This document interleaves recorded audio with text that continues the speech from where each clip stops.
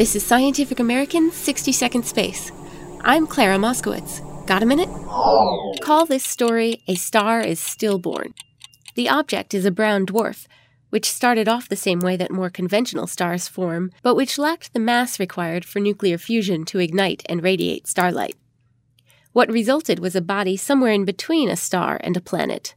It was spotted recently by NASA's WISE and Spitzer space telescopes, and it's been dubbed WISE J085510.83-071442.5.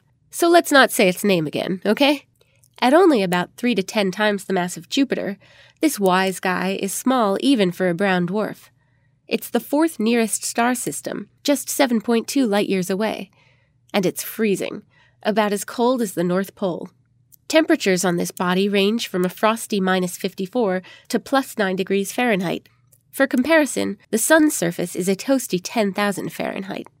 Noticing such a cold object in space that radiates almost no light would be impossible with visible light telescopes.